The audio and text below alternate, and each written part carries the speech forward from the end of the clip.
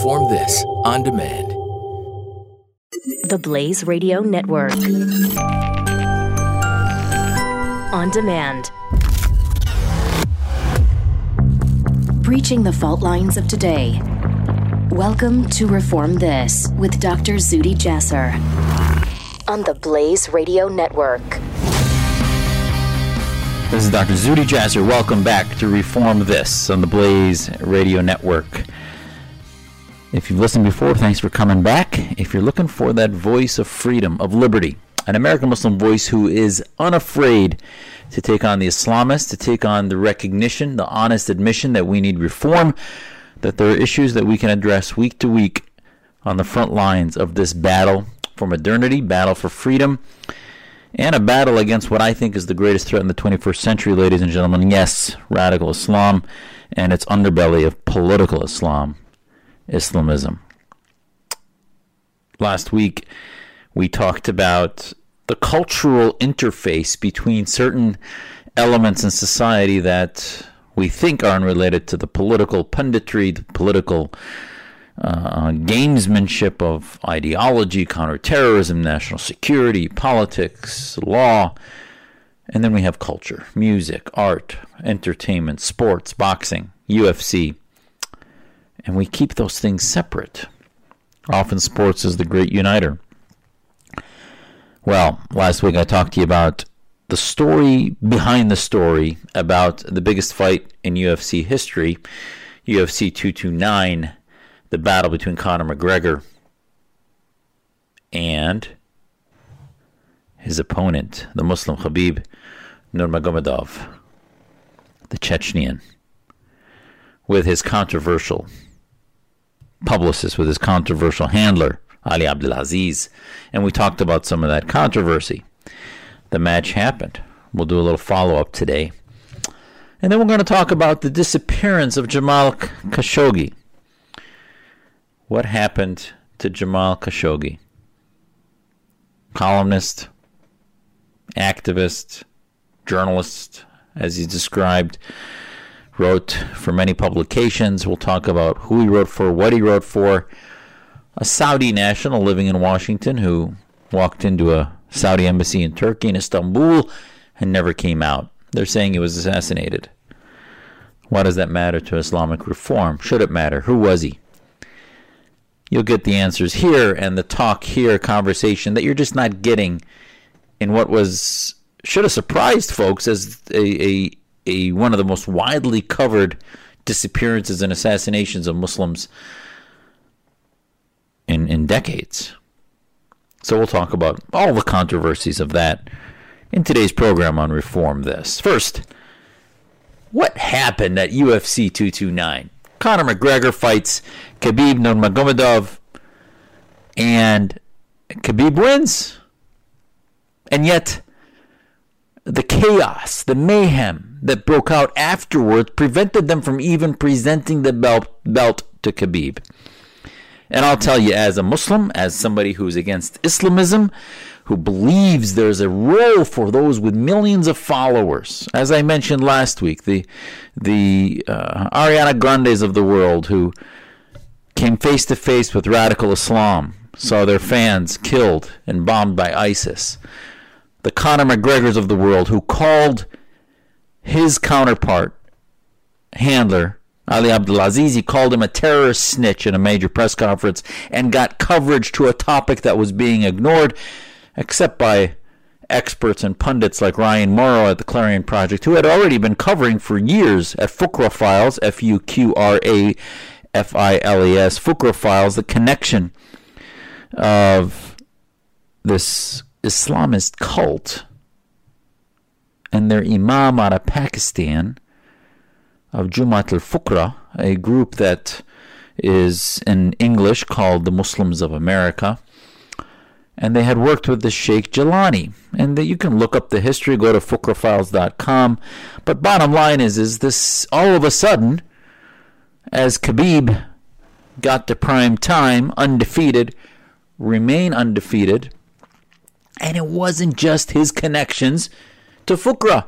It wasn't just his connections to Sheikh Jelani. Was he an FBI agent? Was he a double agent? That's all sort of the story way under the real story. The real story is his connections to a radical Islamist thug dictator in Chechnya.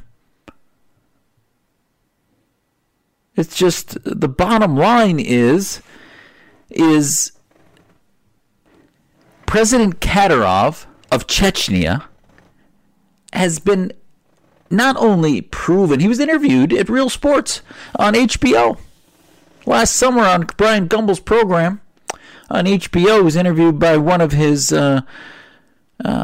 colleagues who spent 40 minutes or so, and I think the program was 20-30 minutes of aired interview. You could see more online, in which this radical and his internal laws in Chechnya are radicalizing to the point that Chechnya is one of the world's strongest producers of radical Islamic terrorists on the planet, feeding a good portion of the number of ISIS fighters that cross the border from Russia into Syria, from Chechnya down into Syria, allowed in order to fuel the Assadist penchant that their enemy was strong, and as it fueled a stronger enemy, it allowed the genocidal approach against the Syrian people, who were the real threat,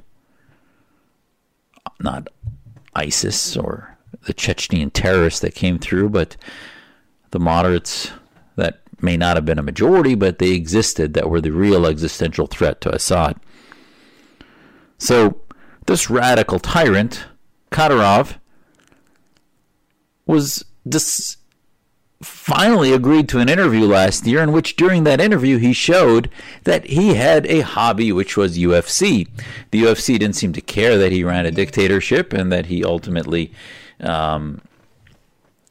did not share any of those values of the West and of the entertainment industry that he supposedly followed. And during the interview he said, people who are accusing his regime of torturing and killing gays are devils, because he says it can't be true, because we don't have these kinds of people here. Sounds like Ahmadinejad. Sounds like Khomeini. Even if our government were completely destroyed, our nuclear missiles would be automatically deployed. We will put the whole world on its knees and screw it from behind. That's what he said. And this guy is producing UFC fighters because that's his hobby. He himself, during the interview, talked about loving the fight, the battle. And I raise all of this because this guy Khabib is a byproduct of that regime. And in the Olympics, I get it. It's sort of a time in which the world has ruled that despite political disagreements, we will go have an Olympics in a tyranny like China or Russia or any other dictatorship versus just in the free world, because sports is a great equalizer. I get it. But you start now looking for the hashtag on Khabib, and you will find millions of Muslims. If you look for the hashtag on Khabib, you will find millions of Muslims who say we should support him. He should get his money that was being held back now since his victory last week because he is Muslim. The people holding back his money are anti-Muslim. The people who are celebrating Conor McGregor, even though he lost, are anti-Muslim. Forget the fact that his sugar daddy dictator who created him is in bed with Putin, who propped up Assad and is one of the primary reasons Assad continues to be able to execute genocide against the Syrian people. Forget the fact that the values are so draconian in the Chechnyan government that it should embarrass any human being, let alone Muslims, spreading the hashtag of Khabib. And it highlights the bottom line of Islamism. Islamism is about the fact that because we are Muslims, we should be on the same team. And if you're not Muslim, you're anti-Muslim. So Islamism might be sort of this intellectual exercise about Sharia state, about all the details of the imams who are the underbelly jurists. Yes, that's the oxygen of it. But at the end of the day, as Andrew Breitbart said, politics is downstream of culture. And the upstream culture that produces the states that are radical Islamic states is the ideology we see pushed by millions of Muslims in the West on Khabib. Khabib was being cheered. Here's an icon of draconian evil who beat Conor McGregor. And Conor's no poster child for compassion, threw a chair or whatever he threw into a bus, destroying it just months ago. And got a slap on the wrist from what I heard. But at the end of the day, yeah, UFC is not made for angels, is not made for polite debate. You look back, Muhammad Ali himself, who is a hero to most American Muslims that you talk to. I've been chastised and called an anti-Muslim activist because I was critical of the method of Muhammad Ali's self-declaration of narcissistic greatness. I was criticized because I had the temerity to call out Muhammad Ali's legacy of using his religion not to serve in the U.S. military. And yes, he was backed up by the Supreme Court, but that doesn't make it right. That doesn't make it something that I should celebrate as an American Muslim. So this is what happens, is that icons become icons. They become heroes by virtue of victory in the ring that they're put into, not based on their character, not based on what produced them, not based on the ideologies that they present. What is Khabib's ideology about Islamic State, about Islamist ideas, about the West? What is, it matters. What is his position about the team he's on? And the social media was afire. So if you want to see how we're losing the war against Islamism, for every mind you or I might change when we argue the irrationality of Islamic law, the inequality of current treatment of women, when you sit down and argue it on CNN or MSNBC or Fox or PBS or at an academic panel at a university, millions more get swayed into simply following a Muslim because he's in one of the world's most popular now fighting matches. How do you beat that? That team that he wants to be on, Team Islam, that is a apple that hasn't fallen too far from the radical Islamic militant dictatorship of Kadyrov in Chechnya. Shireen Kudosi had a great piece at Clarion Project in which she called it honor violence. He was holding up the honor of Muslims, and the Muslims on social media followed his honor, whatever it was. He defended them against Conor McGregor, the white guy from the West. Everything's racialized. Everything's about identity. That's what Islamism is. And until we, as liberals, as secularists, as Muslim reformers, take back our religion and believe that we can identify primarily with our country and practice our faith more freely in that setting, a true Orthodox faith, close to God, but free of identity as a tribe, the tribe of Khabib, the tribe of Kadyrov, the tribe of King Salman, the tribe of Erdogan, the tribe of Hamas. Until we separate ourselves from that tribe, we will never win this war. For there are millions of Khabib followers for every few hundred folks that are willing to take on ideologically Islamism. So yes, you need the intellectual battle against the Islamists. We need to be able to begin to have the war against them in the war of ideas, but we're not going to win it overnight. But politics is downstream of culture. We need to figure out how to get in that ring. Conor McGregor brought up the terrorist snitch stuff, etc. How do we get the guy who beats Khabib to be another Muslim that holds honor higher because of an American flag?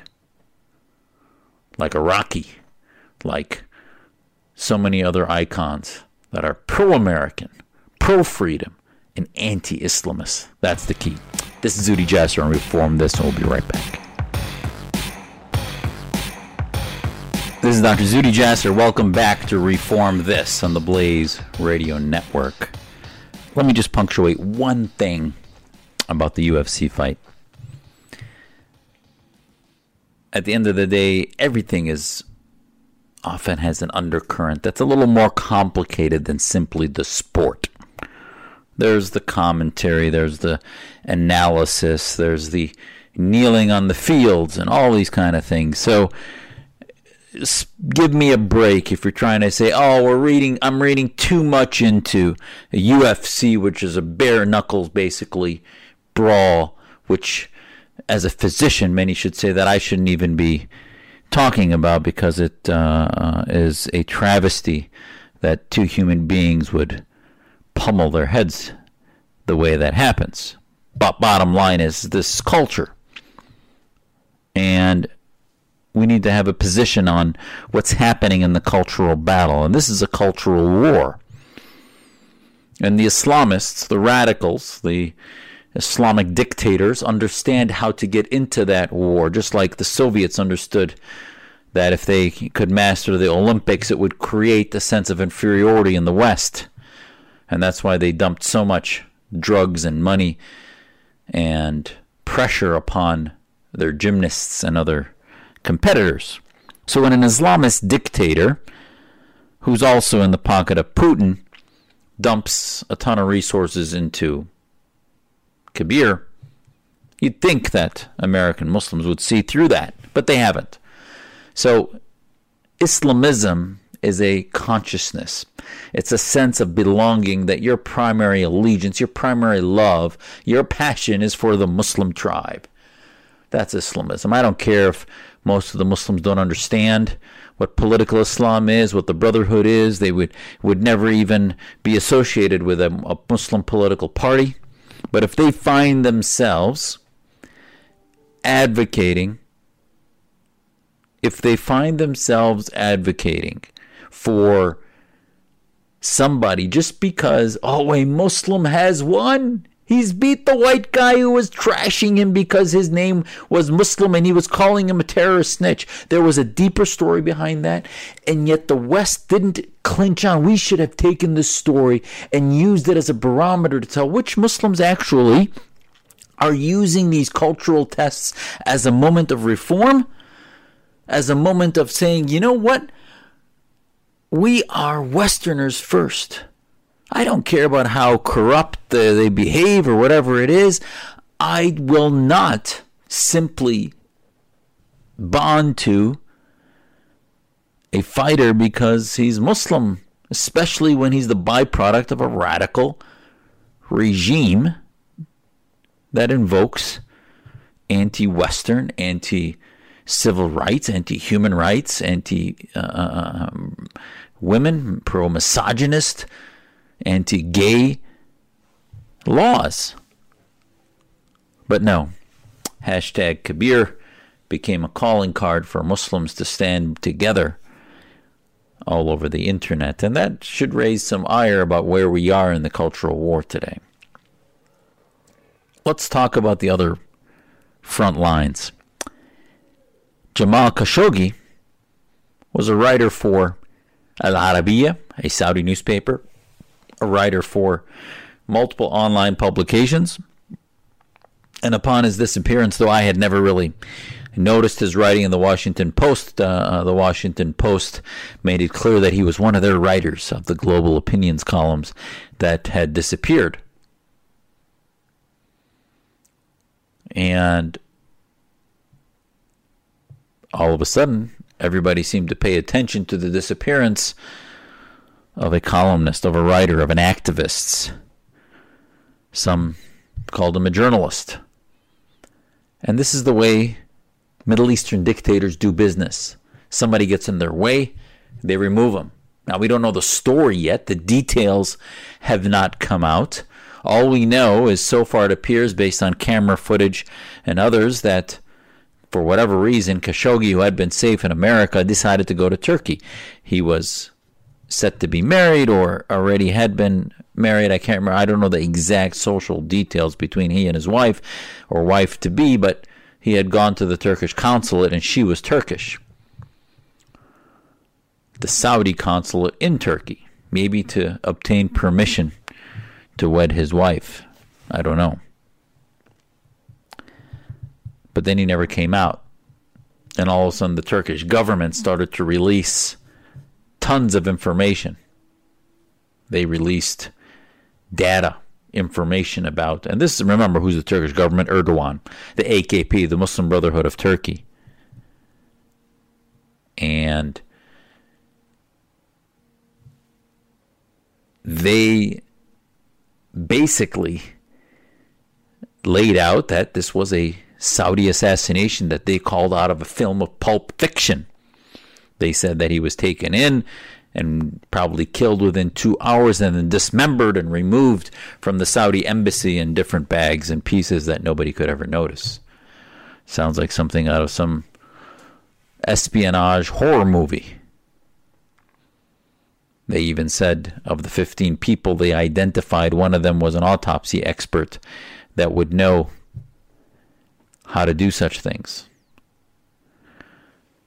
And then they further reported that and this now was from some American Intercept information, that the Saudi Crown Prince Mohammed bin Salman himself personally ordered an effort to lure the Saudi journalist Jamal Khashoggi back to his home country. This was according to U.S. intelligence that the Washington Post revealed a few days ago.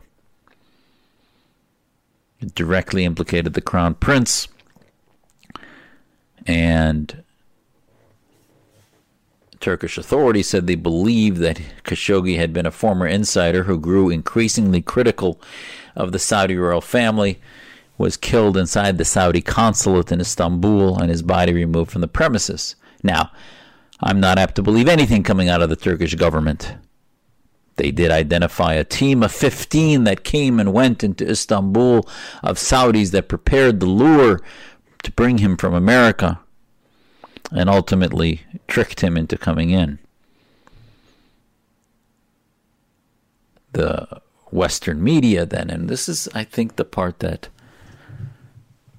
becomes interesting, is the bottom line is whoever Khashoggi was, whatever he did, he's now the premier victim.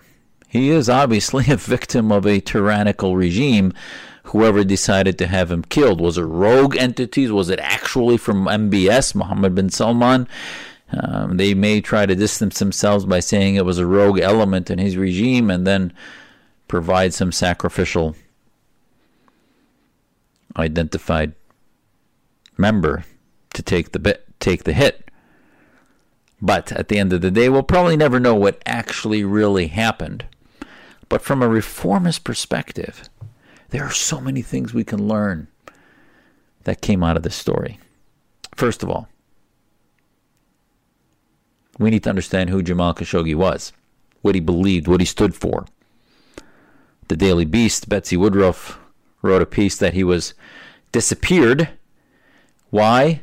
Because he stood for Arab democracy, because he formed an organization that was called DAWN, that looked at free expression and the beginning of the changes in Saudi Arabia that would begin democracy. Now, if you ask his friends and you ask Khashoggi, he'll say he wasn't into regime change, but simply to bringing them into the 21st century. That's the quotes that came out. But at the end of the day, I have to tell you, as I look at this analytically, why would the Saudis take a chance on the exposure that they got now, the relationship they have with America? Even the Senate is calling for action. And why is everybody acting like this now? I have to tell you, as an activist myself, as somebody who was on the U.S. Commission on Religious Freedom, who went 3 times to Saudi Arabia begging them to release even more courageous reformers like Raif Badawi, like his attorney, Walid Abu Khair, like so many They assassinated 4 imams. Daniel Pipes pointed out this week, he said, it doesn't make any sense, other than the fact that this guy was a columnist with the Washington Post, why so much attention was paid to him, and yet Imam Nimr al-Nimr, who was even more an Islamist, but was in Saudi Arabia, living there, never worked for the Washington Post. So this one hit down at the establishment in Washington with somebody who they considered their own and connected to the Islamist and the leftist network in America. And he was based out of Washington, out of the swamp. So when we come back, I want to talk to you about why this matters. Now, the natural response of many people is going to be, he's dead. His family will never see him again. How can you be so critical of what he stood for? I am in no way endorsing the actions of a Wahhabist tyranny. We went and asked for the release of imams that, as others have pointed out, were more Islamist than Mr. Khashoggi. They didn't call for democracy. They simply called for free speech, for religious liberty. And we went and asked for their release, and the Saudis ended up assassinating them. Not assassinating them, executing them. After a Wahhabist militant trial. That's the way their government operates.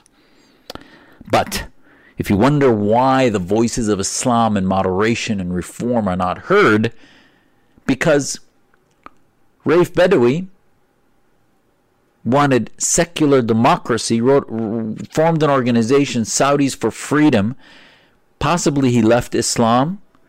But the bottom line is he was about freedom, about self-expression. And his wife could not get, even when the Canadians made a stance a few months ago, I talked to you about that, they told them to pound sand, the Saudis did, and said they will not be intimidated by a Canadian foreign minister. And in fact, they were going to start sanctions against the Canadians because of a simple comment that they made about the need to release Raif Badawi.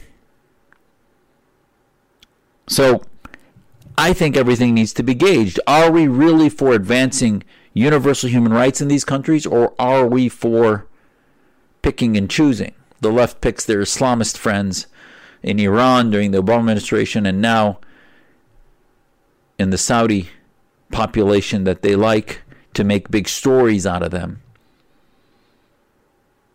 And yet, the hypocrisy should matter, because when they ignore the others, they lose all credibility, and it becomes apparent that they're actually then allowing the Islamists to speak for all Muslims. And contrary to much of the reporting, as you've seen on him, his ideology does matter. When we come back, I want to talk to you about what Khashoggi's ideology was, and that ultimately, if it's going to be Saudi Arabia's strategy to assassinate these people, the Islamists, did Egypt not teach them anything? That you defeated the Brotherhood better by better ideas rather than by violently suppressing them for decades. But the Saudis are, again, proving over and over what we know. This is Zuhdi Jasser on Reform This, and we'll be right back. This is Dr. Zuhdi Jasser. Welcome back to Reform This on the Blaze Radio Network. We're talking about the disappearance of Jamal Khashoggi. Listen, yes, we should have a world where freedom, where liberty, where human rights exist, where the Universal Declaration of Human Rights is endorsed and followed and protected by every government on the planet. And yes, I dedicated my life to fighting against those governments, against those societies that do not give people the equal right to expression, to have their voices heard, and to be able to organize, assemble, practice their faith, speak out. All the aspects that are part of our Bill of Rights, our First Amendment, and our Constitution here in America that we are so blessed to have, that our founding fathers and our forefathers fought to defend. As we understand every battle, we need to understand the dynamics. And, I saw an interaction between, some of the pundits that call themselves conservative nowadays seem to have just gone off the deep end.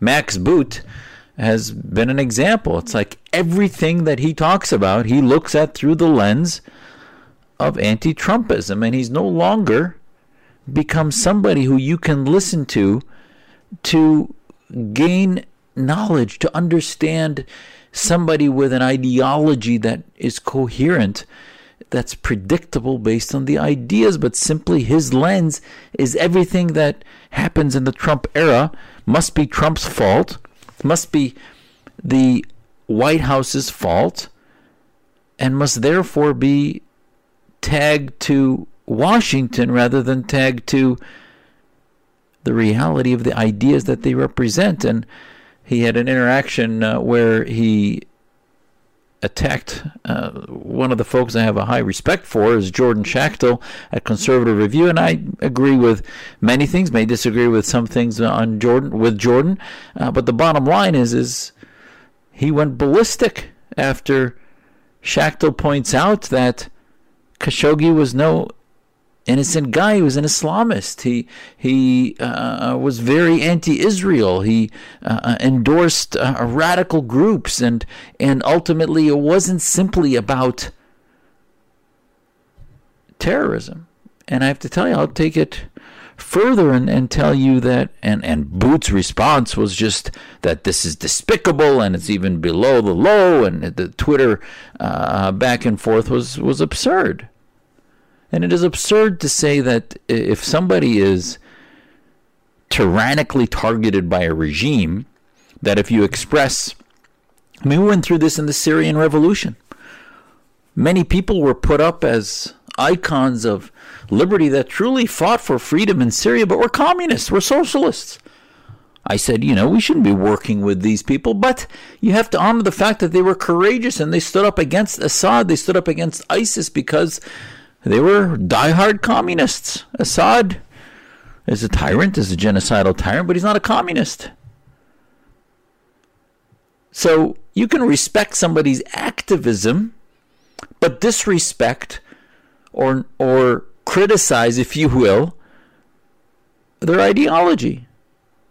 Khashoggi clearly is getting the attention that he is today because he was tight in with the Brookings crowd, the Qatar crowd, the Hazem Batian in Northern California, who's part of the BDS movement. You look at Khashoggi's Twitter feed and you see constant anti-Israel comments, blaming the internal tyranny of the Palestinians, of Hamas against their own, blaming that on Israel, blaming that on the West.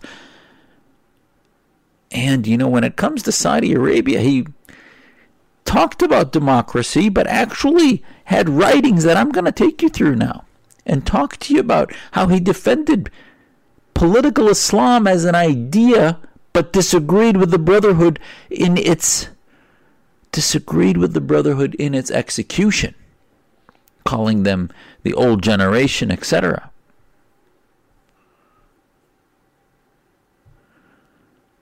He had a piece, and he wrote for Al Arabiya. Al Arabiya is a Saudi channel, a Saudi website, a Saudi newspaper. So the bottom line, ladies and gentlemen, is Khashoggi's disappearance, possible assassination, if done by the Saudis.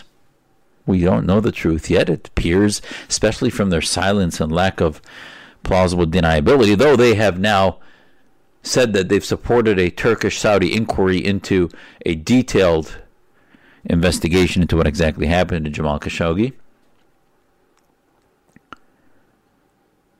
But the bottom line is this is just another front in the war currently between the KSA, the Kingdom of Saudi Arabia, especially Mohammed bin Salman, and the Muslim Brotherhood, the Islamist movement, the viral movement, that there is a war, an internecine war within Islamism between the Wahhabi corporate Islamists of the Saudi nationalist Islamists that are the petro-Islamists of Wahhabism versus the viral caliphate Islamists of the Ikhwan, of the Muslim Brotherhood. And if you look at Khashoggi wrote a piece that's still available, April 26, 2016. He said, political Islam is successful in Turkey because all political leaders, secular Islamists, work within the democratic structures of a civil state that is dominant and consistent throughout the country. He said, political Islam is a model to follow in Turkey because all political leaders, secular or Islamist, work with the democratic structures of the civil state. Erdogan and many others were successful first in their own towns and villages and working professionally within civil structures with budgets and important projects.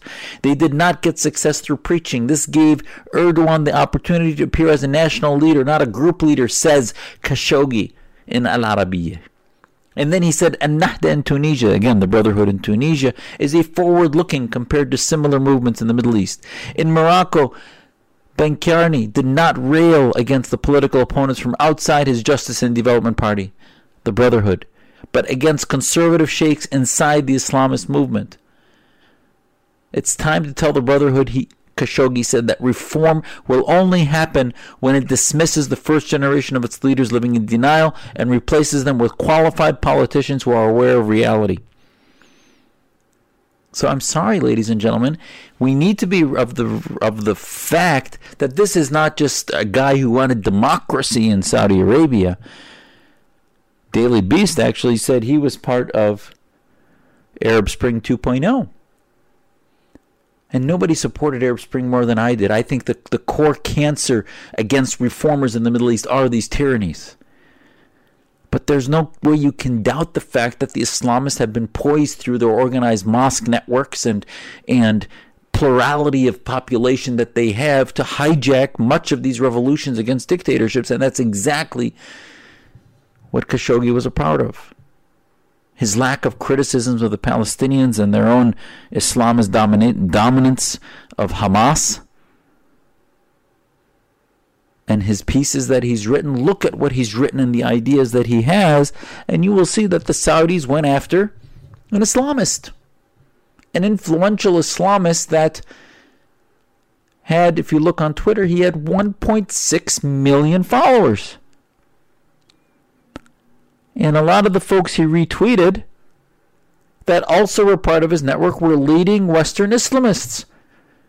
And I'll remind you that the Saudi government put into the Ritz-Carlton little prison of theirs for 4 or 5 months as they confiscated their $1 trillion that were part of the petro-Islamic network that was funding and fueling. Now, did this reverse what that funding did to the Brotherhood in the West? No, not yet. It's going to take a generation, if in fact they stop it. Is bin Salman a true reformer? No, he's a tyrant who, his mafia family has declared war on the other viral mafia family of the Islamists, the Brotherhood. They are two corrupt entities fighting one another. And when it comes to American interests, yeah, I think obviously the Brotherhood is a bigger threat ideologically, but at the end of the day, bin Salman and his Wahhabi allies have not presented theological reform. They're simply talking about political reform. Women driving and other things, I still see as political reform. Yes, the religion of the Wahhabis and their interpretation is the soil upon which that's built, but I have yet to see any theologians offering or proffering the interpretation that is 21st century of equality that would need to be necessary to start to have these changes. No, it's simply an edict that said they will now drive, that said now the religious police have less authority. There's no religious juristic backup for that reformation. That's Wahhabi. So ultimately, this is about power. This is about window dressing for the West, and while they also try to take away some of the viral influence that the Islamists have, and they're starting to peg off some of the intellectual leaders of that. And next, when we come back, I want to talk to you about some of the Islamists in the West and their reaction and what that tells us. This is Zuhdi Jasser on Reform This. This is Zuhdi Jasser. Welcome back to the last segment this week of Reform This. Thanks for sticking with me. A lot of coverage this way. I could not fathom that this story would be covered as much. And I guess I did not appreciate, you never realize how much influence the Islamists have on what's covered on left media in America until you see something like this happen. The hypocrisy is beyond belief. We have had scores of innocent people tortured inside Saudi Arabia. Things done by the Saudis that should have been outed against women, against minorities, Shia and others, that it just was covered as a brief news story, but not with the persistence that this one is. And I think it's because we underestimate the influence of young reporters, of activists, and the connection between. You see on the Daily Beast, Betsy Woodruff interviews Khalid Safori. I've talked to her before. She didn't ask me about Jamal Khashoggi. She asked Khalid Safori. Didn't write about his ideas. The Washington Post, they said he was part of a democracy movement. Where is that? Where is you look through his writings and go to the links that are still up. Some of the links, he had a piece on the conspiracy against the Muslim Brotherhood. Link is down. The Saudis are starting to clean that up. They're cleaning it up because it was ideas that they feel were driving the Muslim Brotherhood movement. There's no doubt that it probably was. But this is not how you defeat it. I've said this before. The Tajikistans of the world that outlaw Salafi mosques are actually fueling them underground. The Saudis of the world might have a short-term success in stopping the flow of money to Islamist mosques, as they've done with the recent move against Talal, Prince Talal bin Walid or others, and their Muslim Brotherhood feeding frenzy that they've had over the last 20, 30 years. So short-term, that may be helpful. It's certainly not a way to reform. Reform would be to begin to empower movements that are about liberty, freedom, and democracy, about secularism. But no, the Saudi royal family, the House of Saud's approach is for them to run the caliphate, to run the OIC out of Mecca and Medina like they do, to remain as the royal designated ones, the chosen ones to run Islam and run Mecca and the Grand Mosque. That's their plan. They've already considered themselves the heads of the caliphate. So their only threat to that identity movement is viral Islamism. And now they have a war against Iran that's brewing, a president that had to recalibrate the complete loss of the alliance, the allies that we had with the Arab countries.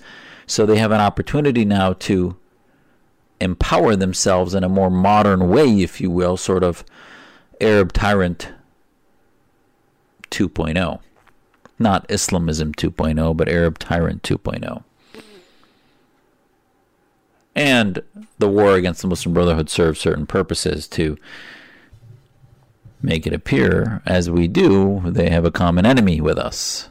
And as I've advocated and continue to, the Muslim Brotherhood should be designated in most of the countries in which it exists as a terrorist organization. From Syria to Saudi Arabia to Kuwait to Egypt and elsewhere. But not its ideas. You will not defeat its ideas by pushing it underground. You will not defeat its ideas by martyring a journalist who might have had 1.6 million followers, but I really think the Saudis understand how weak their ideas are, because the only way they can win is by disappearing their enemies. And I have much more faith in freedom and liberty that I believe we, silent majority so far, but sadly silent majority Muslims, can defeat the Islamists through the war of ideas.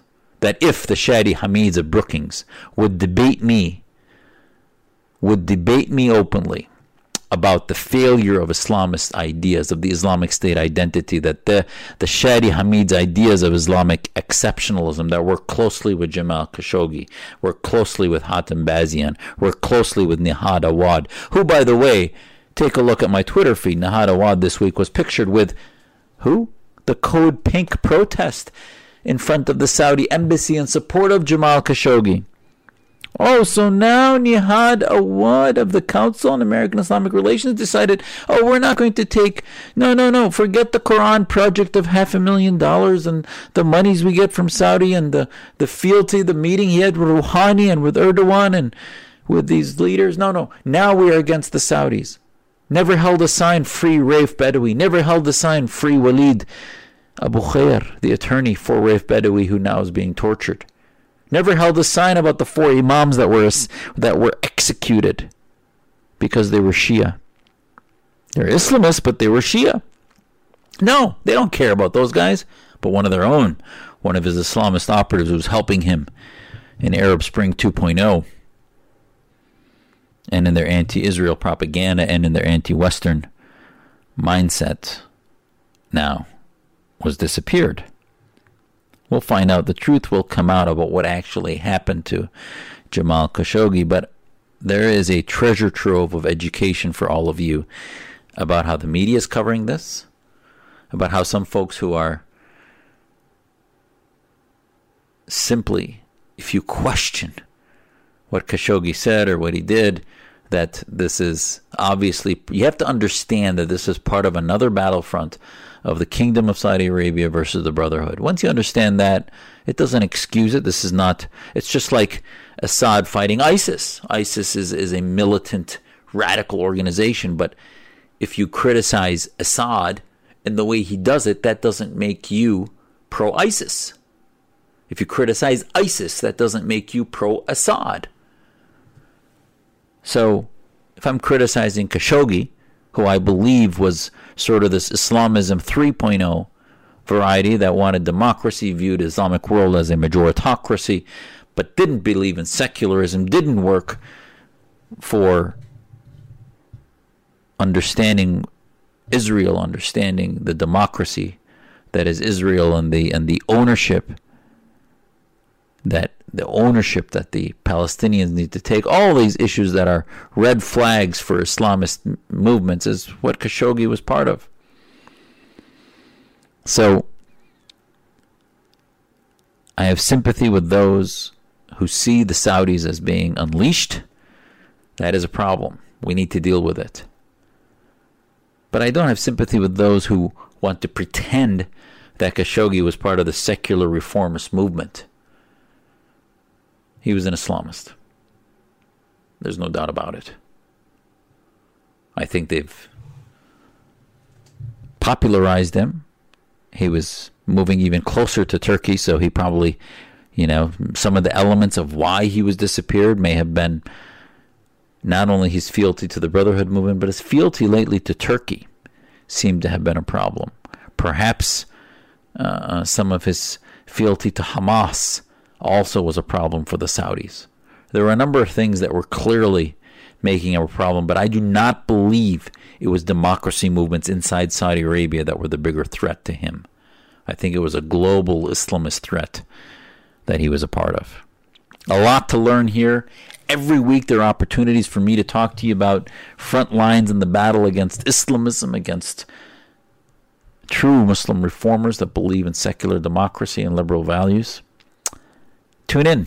Join me week to week. This is where we'll cover it. Yours faithfully, Zuhdi Jasser on Reform This. God bless.